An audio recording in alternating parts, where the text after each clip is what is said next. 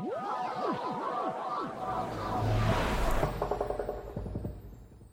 everybody. Welcome to the first installment of Behind the Story, the new 18 Bridges Magazine podcast.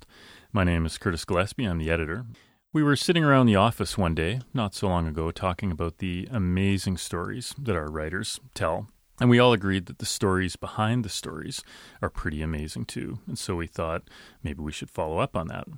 The result is Behind the Story, this podcast where we take one story and one writer per episode and talk about the things that happened along the way to creating some of the finest long-form writing being published in Canada today. Where the idea came from, the stops and starts, the crazy characters, stories about how they did it, how they managed to take something from a niggling idea in their head to publishing award-winning writing, the story behind the story. For Behind the Story number 1, I am delighted to be talking with Lisa Gregoire. Lisa has tremendous experience in the journalism world, having worked at many outlets, winning lots of awards. She's currently the managing editor at the Nunatsiaq News, and she lives in Ottawa with her husband, the writer Dan Rubenstein, and their twin daughters. Lisa is the author of Breathing Holes, the personal narrative essay she published in the winter 2015 issue of 18 Bridges. Breathing Holes is the amazing story of Lisa attempting to come to grips with the reality that her life was still being impacted by a personal trauma she thought she'd overcome. It's a moving, insightful, unsettling, and ultimately beautiful story. We were lucky enough to get the chance to talk the day after Lisa won the gold medal for Best Essay at the 2016 National Magazine Awards. Lisa, thank you for being the inaugural interview on Behind the Story. Welcome. Thank you very much. How are you feeling today? I'm a little tired, but thrilled to be here. Thank you for that lovely intro. A little bit of celebrating last night? There was some celebrating, yeah. We did some celebrating, yes. Excellent. I would say. Well deserved. Thank you. Lisa, before we get started, maybe just for those listeners who have not yet had the pleasure of reading Breathing Holes, maybe you can just give us a short synopsis of the article. Breathing Holes is a story of some events that I suffered about 20 years ago when I was living as a reporter in Iqaluit and working for Nunatsiaq News. And the story is about my reconciliation with the person that I was back then and the abuse that I suffered, the assaults that I underwent, and the court process, and how I reconciled that with who I became 20 years later. A real search for identity. It was a search for identity and also a chance to try to remember what happened, why it happened, and how that was still, unbeknownst to me, impacting who I am today. You and I first talked, I think it was probably in the summer of 2015, about the story that you wanted to write, the story that ultimately became Breathing Holes.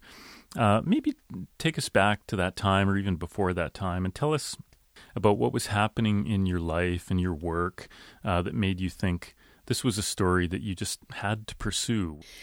Well, that's kind of an interesting story because, of course, the venue for these traumatic experiences I had was Iqaluit.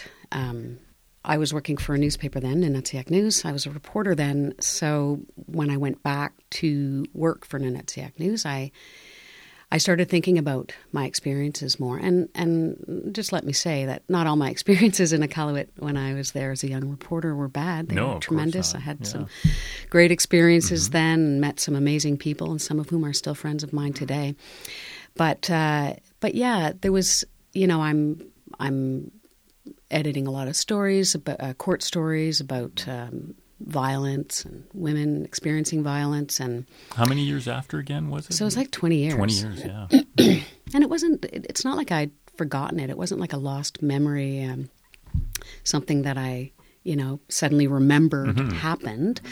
I just felt like it was something that was so far behind me and so far in the past that wasn't really impacting me anymore. But what I found was that the longer I stayed at the paper and the more I traveled to Iqaluit regularly, the more I was thinking about these experiences that I'd had. So it was almost like I'd sort of put them aside and started living another life for many years.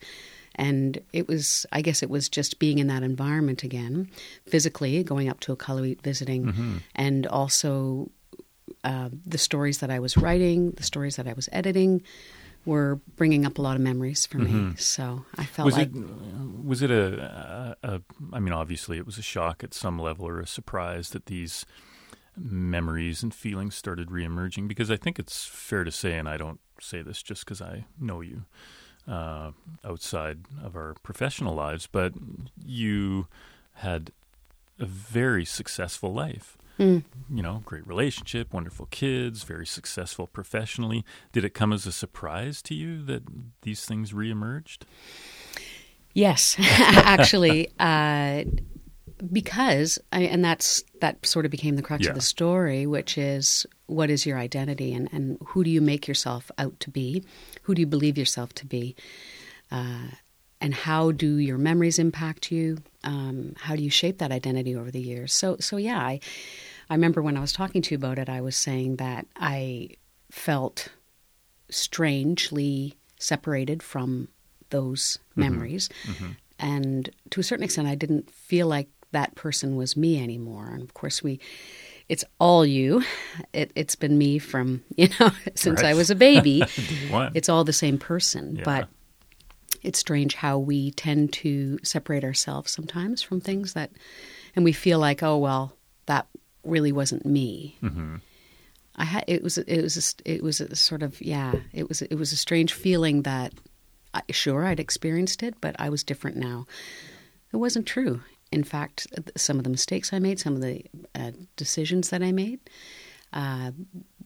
were decisions that I made, and I kind of had to find out why I made them. I guess that became the quest, was, if that really is me, then who is that, and what motivated her, and what motivated ultimately me. Now that, I mean, it's such a poignant and beautifully written story. That's how we experience it. When you were working through these things, did you even think that it was something you were going to have to write about, or was it just like, man, I got to figure some of this stuff out? And did it shape itself as a story to you, or was it just like this? Yeah, not at first. It wasn't a story at all. But I'll quote a good friend of ours and a great editor in his own right, Rick Boychuk, who once said to me, "Write what you know." And that didn't occur to me right away. To me, it was, sure, writing is therapy, but I didn't want this to become a story. Right. It was a personal story. Sure. So I was dealing with these feelings. I decided maybe I should go start seeing a professional, psychologist or somebody to help me through some of this stuff. I obviously wasn't dealing with, or hadn't dealt with properly. And one night, it was like a revelation. I'm a chronic insomniac, and so it was 2 a.m.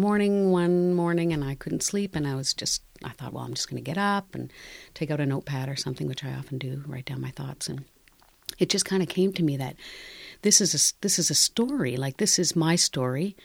I'm going to report on my story. I'm going to try to get at it from different angles. I guess that's the way that I continued to separate from it, was that I was still the third person looking in on my own story. But at the time, it seemed like an interesting idea that I could write this as a story about me, but perhaps it would have some kind of universal appeal. And I remember going through like page after page. I sat there for half an hour and just wrote. Wow. And thought, this is great. This is gonna be a story. Yeah. This is what I'm going to do. I'm going to investigate myself. Yeah. Which, like I say, was just one more way of separating myself from it. But still, I was getting closer to it. I was at least I was thinking, okay, well, let's investigate it. But it was almost as a separate person doing that again. Yeah. Well, maybe that's just part of the you have to go through stages. You have to go through steps. You're not going to just, reach the holy land, in step one. That was obviously one of the stages that you had to go through. And I remember being kind of excited about it, because I thought, this is I thought it was unique until I talked to Crail, Yes. who's also an editor at 18 Bridges, our colleague, and she made some comment. I remember saying, yeah, I thought this was such a unique idea, and like I love when I come up with something unique, thinking, first person. And she said, actually, there was a book that this, and I can't remember the author now, but he had been a drug addict, a functioning drug addict with a family, and he decided to do a similar thing, which was once he got clean, go around and interview some people that he used to hang out with and his drug dealer and so forth, to say, who was I? Right. What was I in the throes of this period of my life? I'm trying to figure out who I was. So it was a similar. Not, it was still an original idea. But even though that was an early entry point into the story for you, that you ultimately decided to not use, I would say, as the main structural device,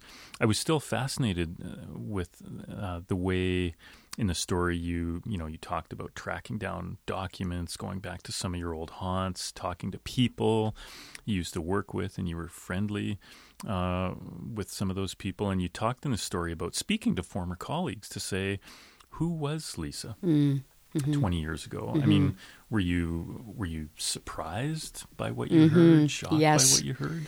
Some things I didn't remember. Because what an opportunity. Everybody should do it. I know, so few of us. Well, we'd probably all be terrified to do it. Once you get to be my age, you should do it. Yeah. I guess it's kind of an old lady's pursuit or an old man's pursuit, but it was fascinating because, for instance, I talked to my dad, and he told me stories that I'd never heard. And, my dad's 85 years old, and I can't believe I'm still learning things about him, but he shared some things with me. And also, yes, my former editor, Todd Phillips. Todd, if you're listening out there, thanks for chatting with me. Your former editor in the Yes, North. former editor. He lives in Ontario now. And we just had a great conversation. We talked for about 45 minutes, and he brought up some memories. It made me laugh, which was good as well, because he brought up some things that I didn't remember. And of course, we all remember things differently. I mean, we all store away certain memories for certain reasons. It's not even clear. Part of the story's intrigue for me was researching that, about how we store memories and why, which was fascinating. But yeah, Todd reminded me of a few things, and I was like, oh my God, I can't remember, I can't believe I didn't remember that. I was quite, I quite enjoyed hearing him tell some stories and stuff, and of course some things I did remember. Sure. But yes, that was an interesting part of the story, and I hoped a way to show that I was trying to be honest. I wanted to show readers that I was prepared to hear some things that I didn't like. And for instance, Todd told me, like, when I was thinking back to that time, I thought of myself as, a victim of violence.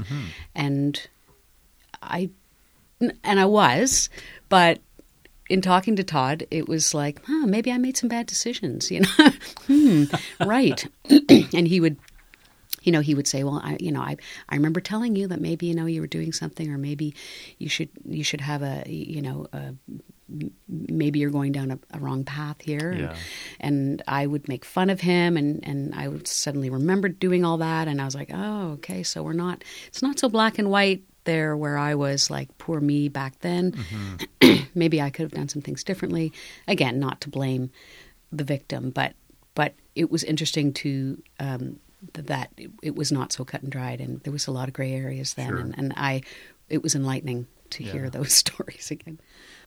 That is fascinating to hear about the way you went back and you talked to these people and you heard about this person, Lisa, who was you 20 years ago, 25 years ago, and trying to connect that with the Lisa of today. And in a way, some of those things, perhaps for various emotional, psychological reasons, you naturally separated them a little bit. But were you able, through this process of hearing what, Todd would say and what other people would say, of saying, okay, I can weave those two together. I can see how that person became me today?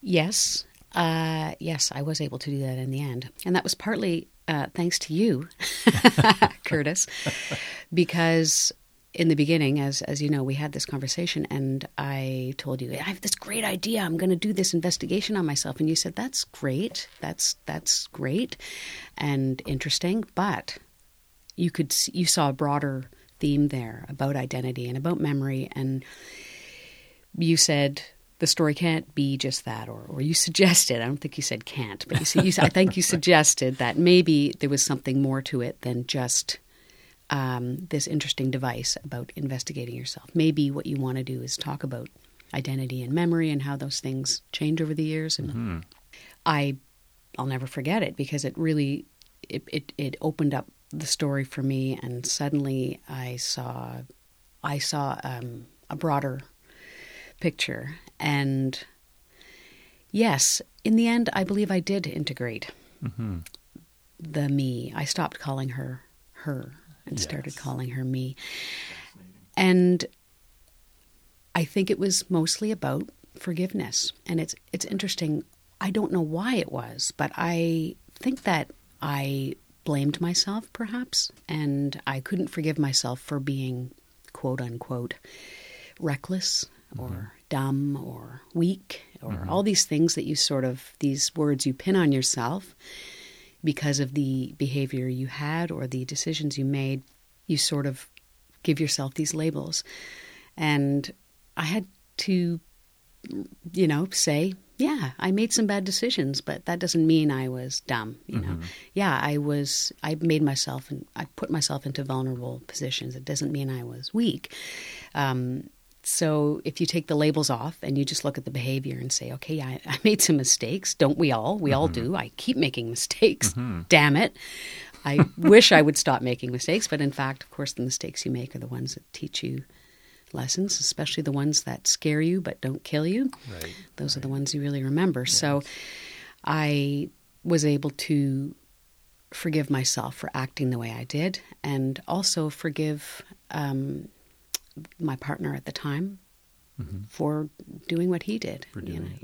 Right. Yeah. Why do you think we don't forgive ourselves? I don't know. On ourselves? Because we don't study Buddhism enough.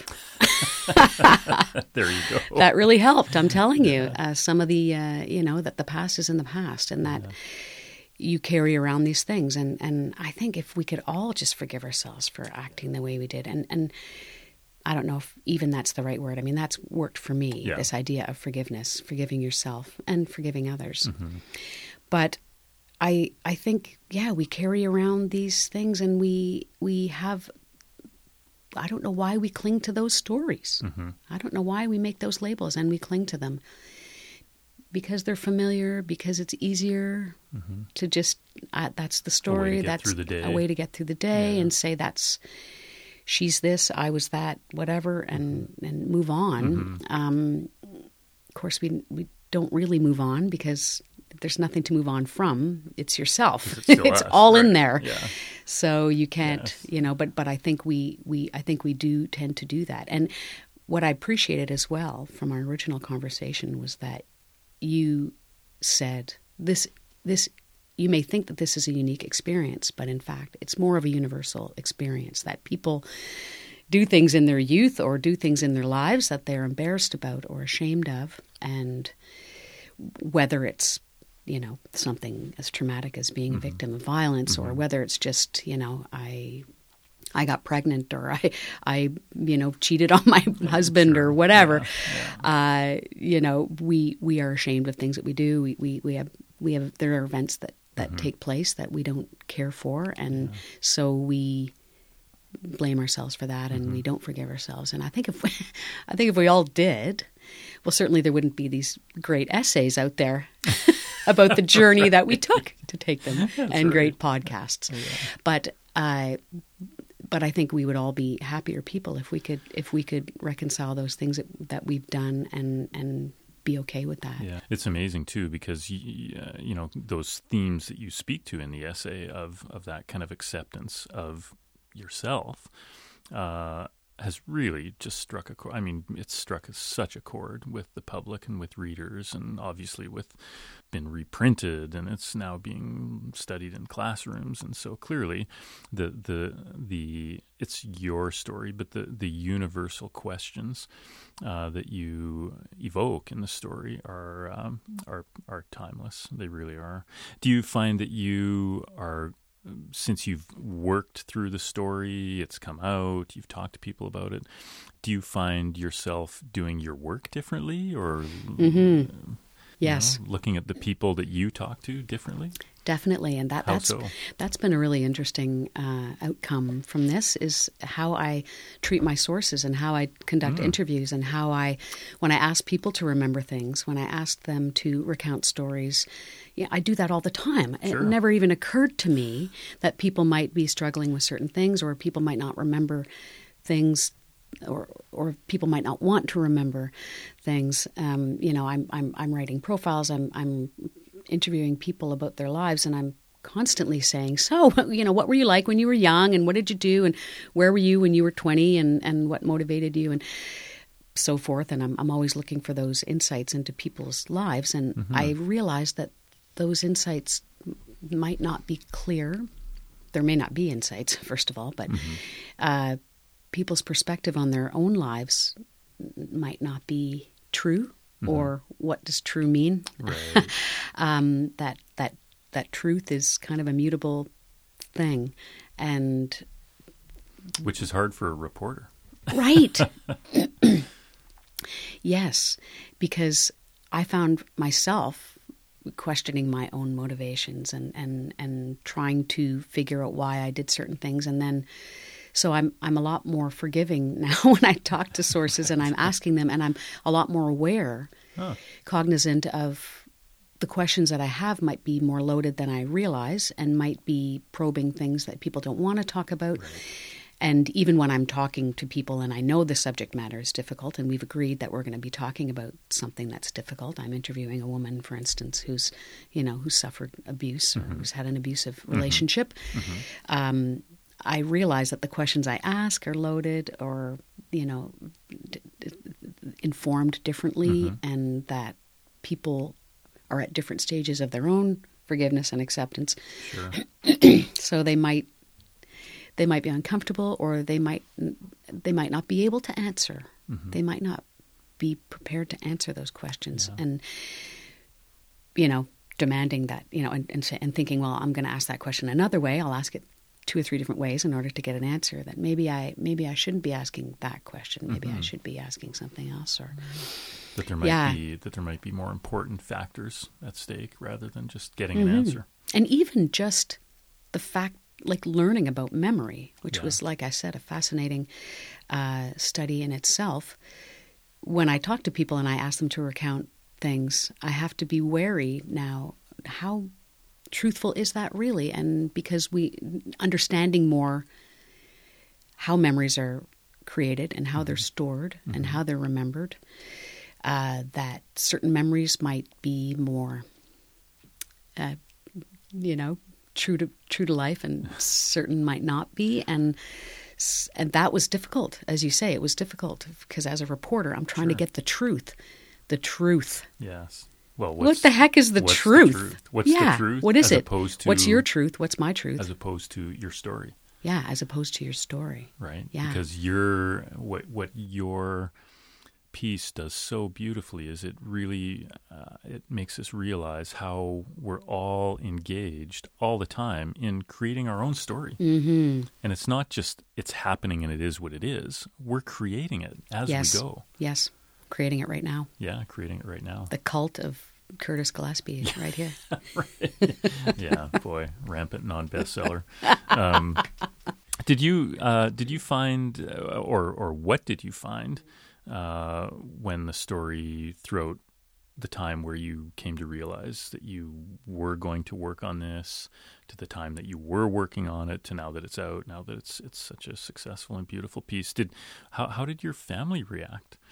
Yeah, that's... Because your kids are how old? 11. I have twins who are 11, and they haven't read it yet. But it's not because I don't want them to read it. I don't know if they would understand it, and they haven't really asked to read it, although they're quite aware of it. Oh, the breathing hole story, the first thing they asked me this morning, did you win? Wow, that's exciting. And so they're very happy for me, and they know of this story. It's been a part of their lives for the past year. Yeah. They haven't read it yet, but I look forward to them reading it. Yeah. I want them to read it. I have told them a simple version of what happened. I haven't gone into any great detail. We don't talk a lot about sex yet with my children. So, there's issues there that they're going to read it, and they're going to ask me, what's sexual assault mean, but I'm totally prepared for that. And I look forward to the time. Right. And it's one of the reasons I realized, I think, might have been one of the motivating reasons for me to write this. First of all, deal with it, and to write it so that it can be, I don't want to say that it's something they can learn from, but something that will inform them going into their teenage years, which is a crucial time for young women and young men. So, and it sounds like you have an openness now to when those conversations are going to come up that maybe 2 or 3 years ago, you might not have had the same ability or openness to talk to them. That's true. When that day comes. Yeah. And I mean, I had written about this story for a book of women's writing called Drop Threads. And I did write about it right after the fact, 20 years ago, more so just writing about the experience. And I really had no insight into it then. I remember describing it as like pieces of a mirror on the ground. I saw these little things reflected up at me, but I wasn't sure how it all fit together. And I wrote about it as a traumatic experience, but this was a very different story because it was me looking back and 20 years later. So people sort of knew the story, but I think lots of people didn't. All my current friends, of course, didn't know. And shocked, but not shocked, because guess what happened? A whole bunch of people disclosed stories to me, strangers and friends, through social media, through email, phone calls. I said to some friends of mine that I've written a lot of stories for other people over 20 years. This was a story for me. I wrote this one for me, finally. Right. Turns out it wasn't just for me, though, because all these, it seemed to resonate. And I had people calling me in tears, saying, just like, this brought back this memory for me. I haven't talked about it in 15 years. I was raped when I was a teenager. I was assaulted by my boyfriend. And a lot of men, male friends of mine, said, thank you for helping me understand my wife better because she went through this, or my partner better, or my daughter, for instance. This touched a nerve for a lot of people, and I'm so grateful. And I was overwhelmed, I have to say, in the beginning. When it first came out, I was overwhelmed because I was still dealing with it, and I was coming to grips with everyone hearing it and everyone knowing it, people that didn't know it, and getting used to saying, yeah, crazy, imagine, and people like shocked by it. And also people disclosing stories to me which were shocking to me, and like, wow, people, as you had said, how do you reconcile that person, who you are now and who you were then?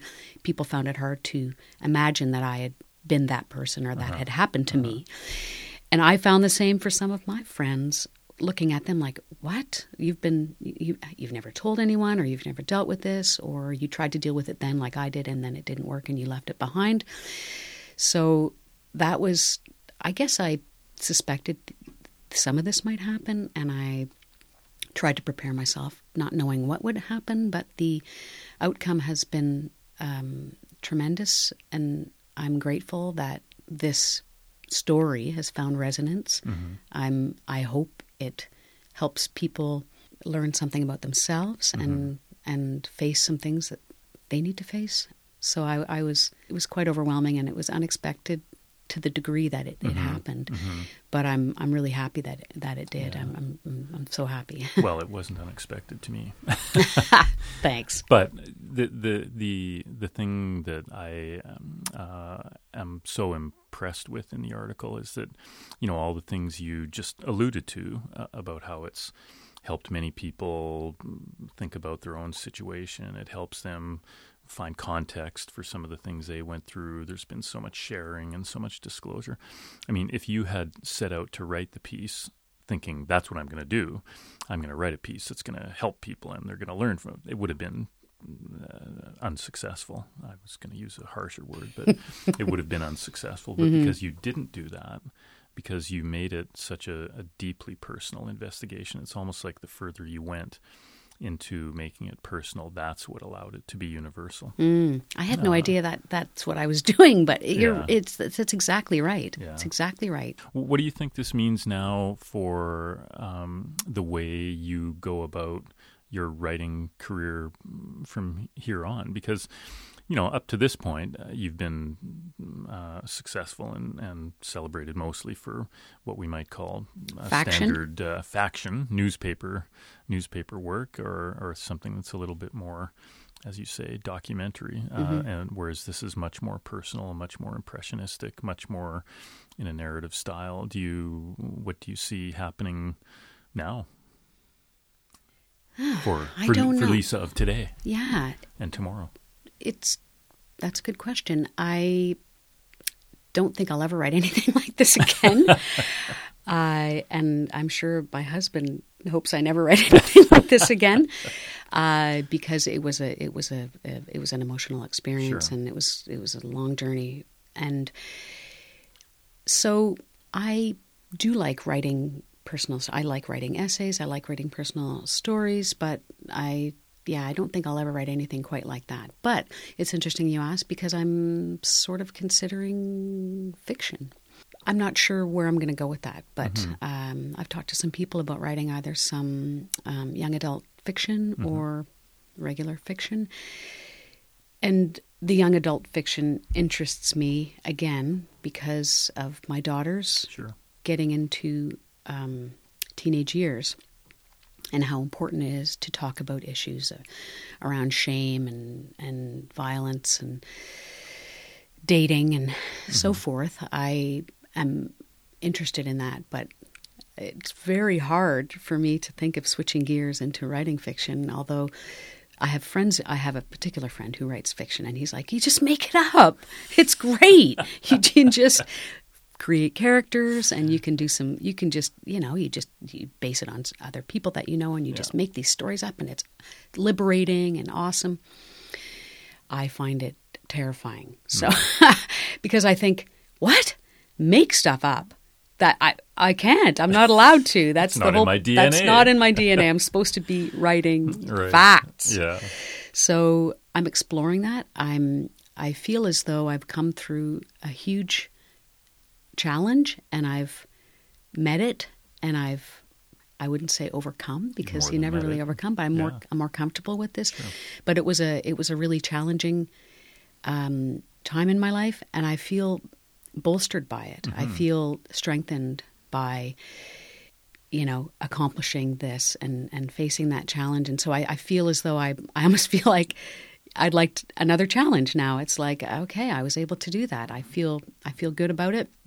And maybe I should try something else that's crazy and outside my comfort zone again, and challenge myself doing something like that. So I'm going to continue working at Inatsiak News as the managing editor there, and working with an amazing team of writers and editors that are quite dear to me.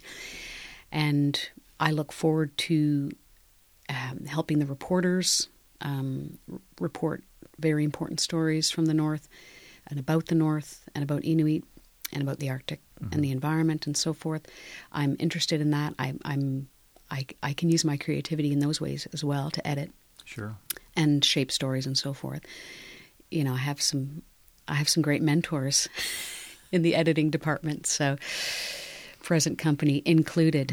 So I'm using my creativity in that way as well. But in terms of writing, I may explore fiction. We'll see. I look forward to reading that as well. I can't wait. All right, so I'll be sending it to you next week. What are you doing? You're going to be my editor. I'll clear my slate. Thank you. I think that's about all the time we have for today.